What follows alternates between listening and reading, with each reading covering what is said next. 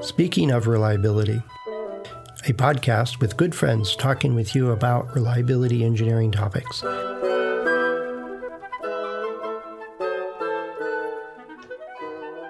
Welcome to Speaking of Reliability. This is Fred Schenkelberg. And this is Chris Jackson, and we were just talking about how you can rely/not rely on a laboratory to help you come up with a test strategy. This is based on a question. It was hey, I got a quick question for you. To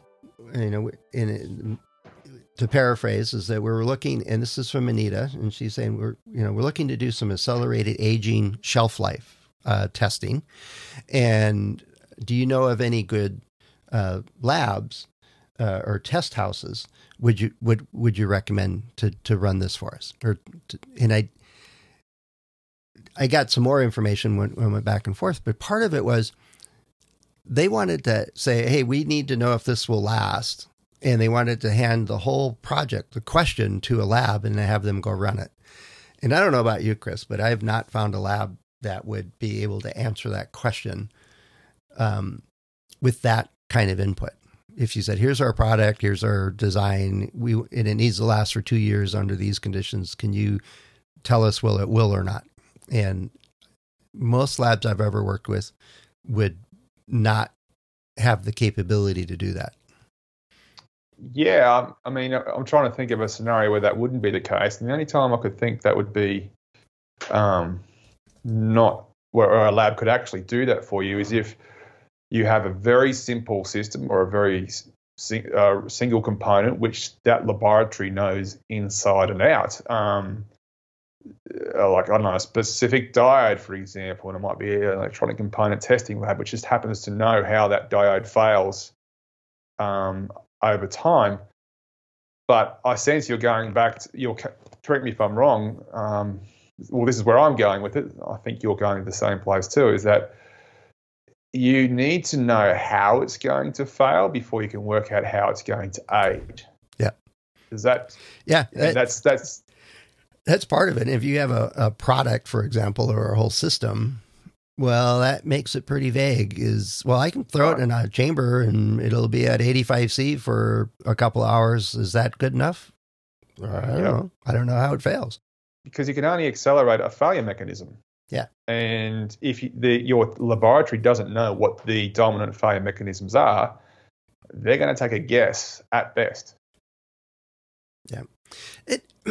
I found, and to be fair, there's a whole range of test houses and laboratories out there that and some of them are nothing but chamber farms. They have a whole warehouse full of chambers and chamber spaces and different sizes and stuff. And you have to bring in your own measurement equipment, monitoring equipment, and samples and any fixturing.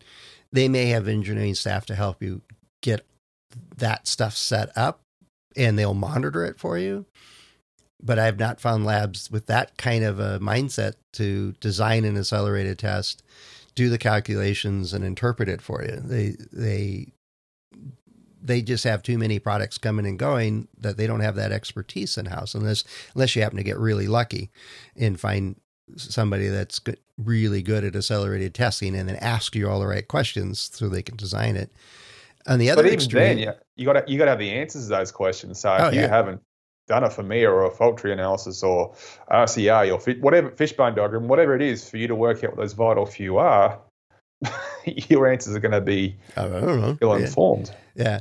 Well, the other extreme is you go to a lab like CALS or DFR Solutions and say, hey, we need to understand if this will work.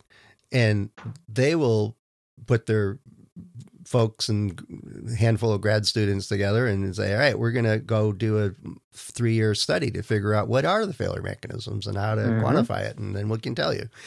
So there's a couple of extremes on there, but I think it's incumbent on a team to say, well, we need to answer to this question, and they need to roll their sleeves up and go do some more work before they go to the lab. Right. If you see a product which has, let's just say, some sort of rubber on it, I like rubber as an example because that's a really useful thing, or a really easy thing to do accelerated live testing on. But really, something, Yeah, when it comes to temperature, you can really accelerate how rubber perishes over time. Well, not if it's rubber's gasket on a petrochemical exposure to it, then it's got all kinds of other chemical reactions besides just temperature. I know, but rubber, as in there's lots of other more simple applications for rubber. I take your point when you got exposure to chemicals. Shark bite, for example, if you're on a, Okay. All right. Oh, complete aside. I almost forgot that I mentioned this to you. We were chatting earlier. Is a friend of Greg Hutchins sent me a photo of Bondi Beach, which I think you know where it is. Bondi Beach. And there's a stout-looking officer of the peace standing there under this sign posted on this big board saying, no running without a helmet, fines will be applied. And then it had other official-looking stuff, including please log your jog before you head out so we know you're safe, kind of thing. And I mean, do they do stuff like that in Australia? Do they tell you to wear a helmet when you're running? Never heard of that one. All right, I'll have to send you the picture of it because, pictures, absolute proof, But no, it was actually, I saw an article. Greg also sent me an article he found. It's a satirical artist, a couple of folks that are creating they take a picture and then they Photoshop in the warning signs, and it's to get after the nanny state of parts of Australia. I used to be a surf lifesaver down at Maroubra Beach. For those of you who know Sydney, well, it's a few beaches south of Bondi. Maroubra is about the same size as Bondi, and it's a nice beach. It's not nearly as crowded. And I used to live at Maroubra as well in Coogee, and so I used to run from Maroubra Beach up to Bondi Beach and back quite often. Beautiful. Oceanside Trail. You go up past beach after beach after beach, and I've never once done that with a helmet. Oh, just big risk taker, I tell you, you just live dangerous. Yeah, and then it was posted on LinkedIn, and somebody said, "Well, this is crazy. They just bought, saying it's okay to go swim with the sharks, but you can't run without a helmet, or what's wrong with these people?" Greg was amazed that so many people thought it was real. And it turns out to be just a satirical jab at the local constabulary, looking at different ways to protect people. But mostly from the lockdowns, I think, is where it got its inspiration. But anyway, complete aside. But let's say you're going to go test a helmet, right? A running helmet. Something with rubber on. Yeah, a rubberized running helmet. Good old traditional running helmet. That's right. But the thing is, I mean, the design, the rubber could have been designed to be so thick that even with acceleration or aging, it still might not be the weakest point of your system. Yeah. But a similar system, which also uses rubber, it might have been designed to be a bit thinner. And just so happens now, because it's thinner, that system over there, which has the same specifications, well, aging that rubber is now brutally important for understanding how long it's going to last, because that's now the weakest link. So you can't even just look at a system and say it has rubber, therefore accelerated life testing needs to be based on the rubber failure mechanism, because you don't even know if that's the dominant failure mechanism for the way that thing is designed. The question that would come to my mind with that scenario you just painted leads to, is it UV exposure that's causing it to lose its tensile strength? Is it compression strength that it's affected by the chemicals that are around it or the atmosphere that's around it? Is it a stretch, or is it cycling or cyclic in its use, and then it has micro tears and shreds that way? It's just that most any material has many ways it can fail, and those require different approaches to excite them. And just knowing that, besides the design intent is another key piece to it. Well, I don't know if we have an Accendo policy on trying not to, be too provocative to listeners who ask questions, but it just sounds to me like this is an organisation that wants to outsource critical thinking, which I've never seen go well. Yeah, no, and I understand organizations are busy. They got a lot on their plate. There's lots going on. And, oh, yeah, we need to do a shelf life. We have to show, and I have no idea if this is a medical product or not. Right. We need to show that it can sit on the shelf for 2 years and it's fine. And when a product is in a shelf, if it's controlled, you would expect very little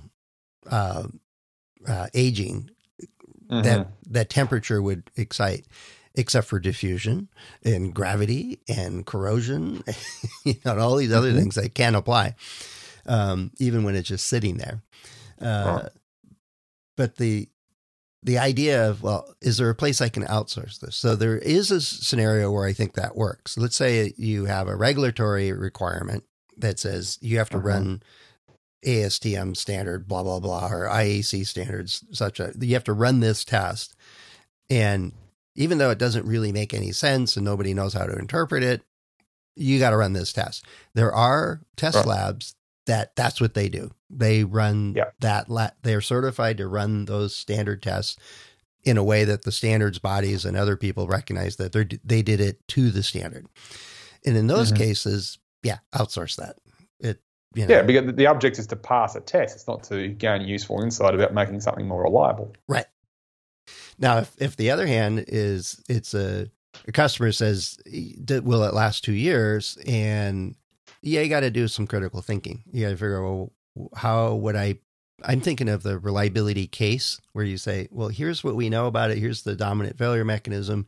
If it's sitting here, we expect this, and this to be the life limiting elements of it. We're going to excite it this way because it's relevant to the failure mechanism. At that point, then you can hand it off to a lab to go run it, or a chamber facility to run it. But you still have to be pretty active involved with that. So I agree with you that the critical thinking part is almost always required if it's not just running a rote standard test. In my opinion of rote standard tests, by and large, are if you have to do it, you got to do it, but just hold your nose and look the other way. well, don't expect anything useful to come back. I mean, that's not true, actually. There are some like well-known aircraft components, for example, that we know they're simple. We know the mechanics inside and out, and we do have some pretty good regulatory qualification tests where if that component is able to withstand these stresses, it's almost certainly going to last the lifespan of that product or that aircraft, I should say. There are examples like that. But if you're developing your own system or it's something you've designed or it's not, it's quite different and unique, it's going to have different and unique weak points. And until you know those weak points, you're just wasting your time testing if the aim is to try and work out what that means in terms of a typical time to failure. Yeah. Now, there's a whole nother aspect to this question we hadn't touched on yet, though, Chris. It's where's this? It mentions it's the aging shelf life type test. Well, where's the shelf located? What's its environment? Right. If it's in a container on the back of a ship someplace, or it's on the container in the Arizona desert, it's going to be a whole lot different environment than, in the hospital storage room. Even those can be pretty variable.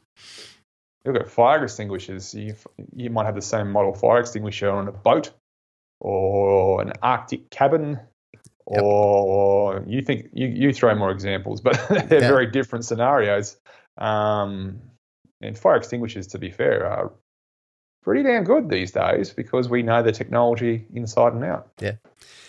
Yeah, and I guess that's the point you were just making, though, is that, is this a novel new thing that maybe you don't really know how it's going to fail? And, I mean, then it's a whole lot more work to really answer the question well, or is it a well-known technology that you got tons of information on and you could zero it in pretty quick? It could be straightforward, not simple, but straightforward. I did run into one team. They really didn't have a good way to accelerate it that made sense. And most of that was based on that not knowing which of the many potential mechanisms would really apply. So they just put it on the shelf for 2 years. They invested in let's put a bunch of samples up and we'll pull them out and it was a destructive test to see if they survived or not. It was say like a reagent that goes into some process for counting blood cells. I think it was something like that. And was it still effective? And so they set up, I don't know how many hundreds of samples, and every 3 months they pulled out a batch of them and tested them and looked for any signs of degradation. And that's a brute force way. If you got 2 years to wait, that's the way to do it. Mm-hmm. Just don't change anything in those 2 years that you have to redo the test.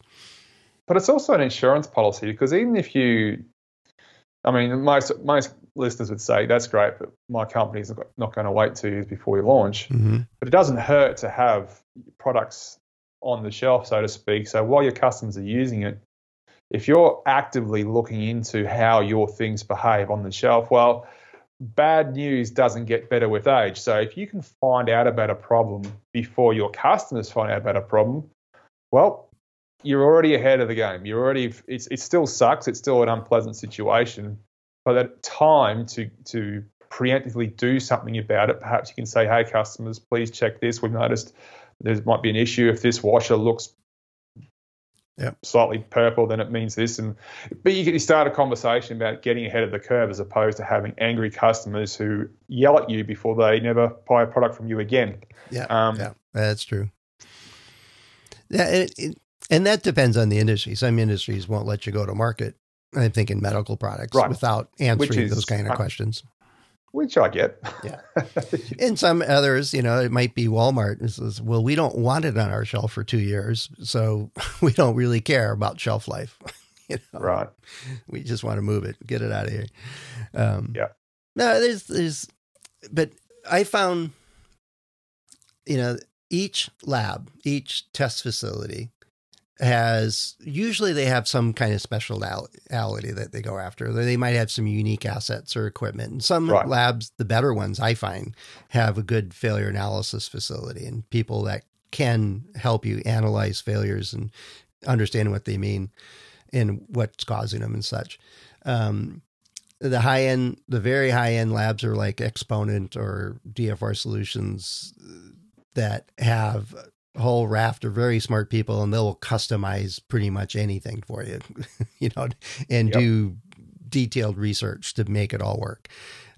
You pay for it right off the bat. And some people go straight to those folks to say, all right, we've got a year, we need to get the right answer. But the problem with that is, and I'm not even having a go at the Calces of the world, because they provide a service, but if you are getting someone to do exploratory testing to work out how your thing can fail, you've already lost the benefit of the corporate knowledge that sits in those people's brains who design the thing in the first place. Because just do a basic FMEA or fault tree analysis or fishbone diagram at the very start. So, all right, you guys know how to design it. You know how to make, therefore you should have a good idea of the likely ways it can fail. And, 9 times out of 10, if you think about it at the very start, this will degrade if humidity gets in here. Okay, well, you can do an accelerated aging test, 3 years later to work out how fast the humidity is going to accelerate that failure mechanism. Or you could put a cheap waterproof membrane over the top of it in your first design. Yeah. And just eliminate. We don't have this conversation. Minimize it. Yeah, right from the card, or use a different material or whatever. Yeah. Right, exactly. All of a sudden you've made a design change which could either be free or maybe cost 1 cent per product or unit or what have you. My point is usually these design changes, when they're put in before you start designing anything significant, it's pretty almost expensive. Free. Yeah, pretty much. Yeah, maybe the hour discussion it took to figure out that you had a problem there. That's about it. But would you rather have an accelerated live test using humidity because you worked out this thing's the weakest point of your system's going to fail due to humidity exposure? You want to have that accelerated live test 3 years from now, or do you just want to have it designed out of your system? Yeah. I know which one I'd want. Yeah, same. No, but it also goes to the extreme. I use Dilbert as the example. It's like, well, if your product fails due to solar UV radiation, UV exposure, you can either put a lot of sunscreen on it or just don't put it outside. Put the warning label not to be used outside, even though it's a portable umbrella. It's an umbrella. No, yeah, a sunshade. A sunshade. Don't use outside. Right. Yeah, but then there's labs that it's a partnership. They have certain skills and capabilities and assets and insights. And when you're talking to the different labs and interviewing them, is what are they good at? What do you need to bring to the table? How can you partner to make this work so you get to the answer you want? And that's the general guide I have of working with labs. Work with the labs that fit well with what you know and don't know and what they know and don't know, and that you get to a solution. And most labs are willing to chat with you about, here's what we can do and here's what we're good at. And here's how we can help you. Have you thought about this?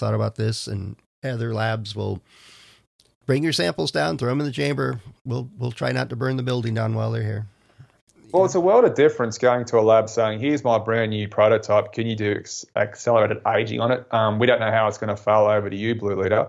Yeah. Or you do that and have the same conversation, say, look, the things that keep us up at night are these 5 components. This one over here, we're just concerned about surface conductivity when the humidity increases, and this is this and this and this. And all of a sudden, a good lab will be able to say, oh, okay, well, if you're concerned about humidity for that, then we can look at doing test X, Y, Z. And then you have that conversation I think you're talking about. Yep. But you just can't turn up just going, well, oh, here's one sample. Can you tell me? That's my favorite. Here's a sample. We need to know if it'll last 40 years. Can help us out here. And it's right. But you can't outsource critical thinking, or you can. You just won't have a good result. Yeah, that's true. Yeah. Well, I think we've critically thought about this one for a little bit, and hopefully it helped out Anita a little bit. I gave her a few answers, but not all the ones we talked about. So I'll have to follow up my message and get her a little bit better answer. And so if you've got questions, this was one today, and our last episode was initiated based on another person's question. So we'd like to keep that trend going. So if you've got a question or an idea or a topic that you'd like us to chat about, fire it off, send it on over. And we enjoy it. And there's plenty of ways for you to get in touch with us over at accendoreliability.com/go/SOR. There's a couple of ways to leave a message for us. Chris and I and the other hosts are available through LinkedIn, which seems to be a popular way to get in touch with us, or on our about pages. You can send us a direct email or comment form. There's a whole bunch of ways to get in touch with each of us. But yeah, we'd like to build this up a bit. We're at over 750 episodes on our way to 1,000. So we just need 250 more questions, and then we'll hit that milestone. We'll be in good shape. I think we've got at least 250 more questions. Yeah. At least they're out there. And other than that, we've got plenty of questions ourselves so that we can fill in as going. But we enjoy hearing from you. We like to get you an answer, keep you moving, keep learning. And I find that the best way to do that is ask a question and get some insights that every time we do this, Chris, I learn something. So I enjoy our discussions on these kind of topics. Me too. It's all good stuff. All right. All right. Well, thanks, Chris. We'll talk to you again soon. Have a good one. Absolutely. You too. Thanks. Thanks for listening to Speaking of Reliability. We invite you to join the conversation. If you have a question or a topic that you think we should discuss in a future show, please let us know. You can find a comment box below the episode show notes, or just leave a note as part of a review on iTunes.